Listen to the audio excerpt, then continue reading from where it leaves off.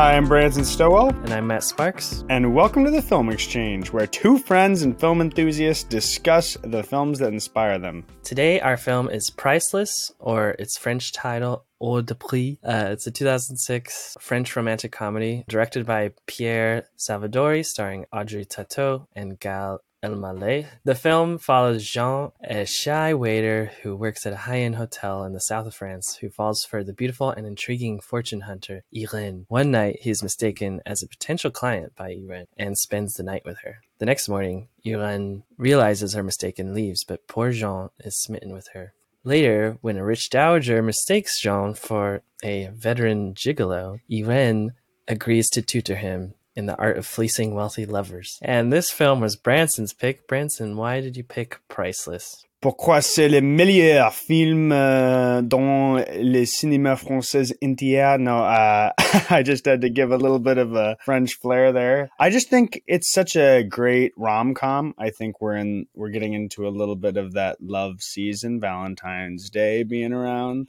But I just think it's a great, cozy, easy watch. I've seen this movie a weird number of times. Part of the reason that I've seen it so many times is because I think it's an easy kind of foreign language film. I think it really encapsulates some of the best hallmarks of romantic comedies throughout the ages. It's got the eternally charming Audrey Tautou, who is beloved French cinema over ad infinitum, and also brings on the scene the eternally charming Gad Elmaleh. I find myself coming back and appreciating it more and more, despite my numerous viewings. What did you think about it? I could see how it's a movie that you can watch over and over for sure. Like, it feels very easy and like something you just pop on the TV, relax and enjoy, like, because it doesn't really ask much of you. And I'm not saying that's a bad thing. It's just like a fun movie. I liked how physical the humor is. It kind of reminded me of Jacques Tati. Some people say he's like the French Charlie Chaplin, like the physical comic from the mid 20th century. Gad Elmaleh, his performance to me seems really physical and in that similar vein, Chaplin-esque. And we talk about him a lot on this podcast, or he comes up a lot, but I will say this film seemed Lubitsch-esque. This film actually reminds me a lot of Trouble in Paradise. It's kind of similar plot. It's like two people who are conning the rich,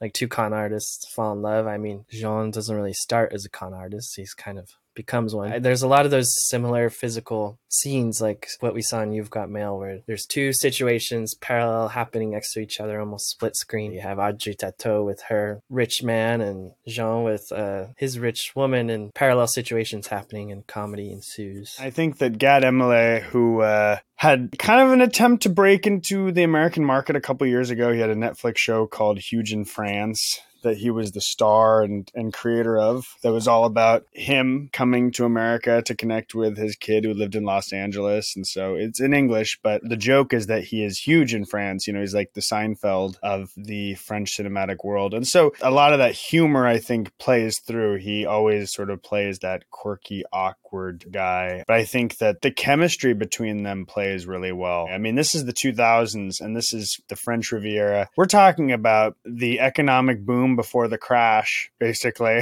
Everyone's riding high and you're really questioning what the value of love is. What does it mean to be attracted to someone? How much are those base necessities an important element in this thing? And I think it's funny, of course, and very fun and twisty that he's able to use Irene's own game against her, perhaps unintentionally. But I think it's funny how the title is, the American version is Priceless, and then the French version is Hors de Prix, which means like overpriced. I find it so endearing of his character early on, the amount that he's willing to just completely go broke for time. You know, the exchange of time and money is another theme in this film, which is so interesting. And I think it's interesting how, as a viewer, you're just complicit in what they're doing, and it's just kind of approached as circumstance. It's like, oh, no, this is just what they do, and you go along with it. You're on their side for everything. But I do want to say Audrey Tautou looks so good in this movie.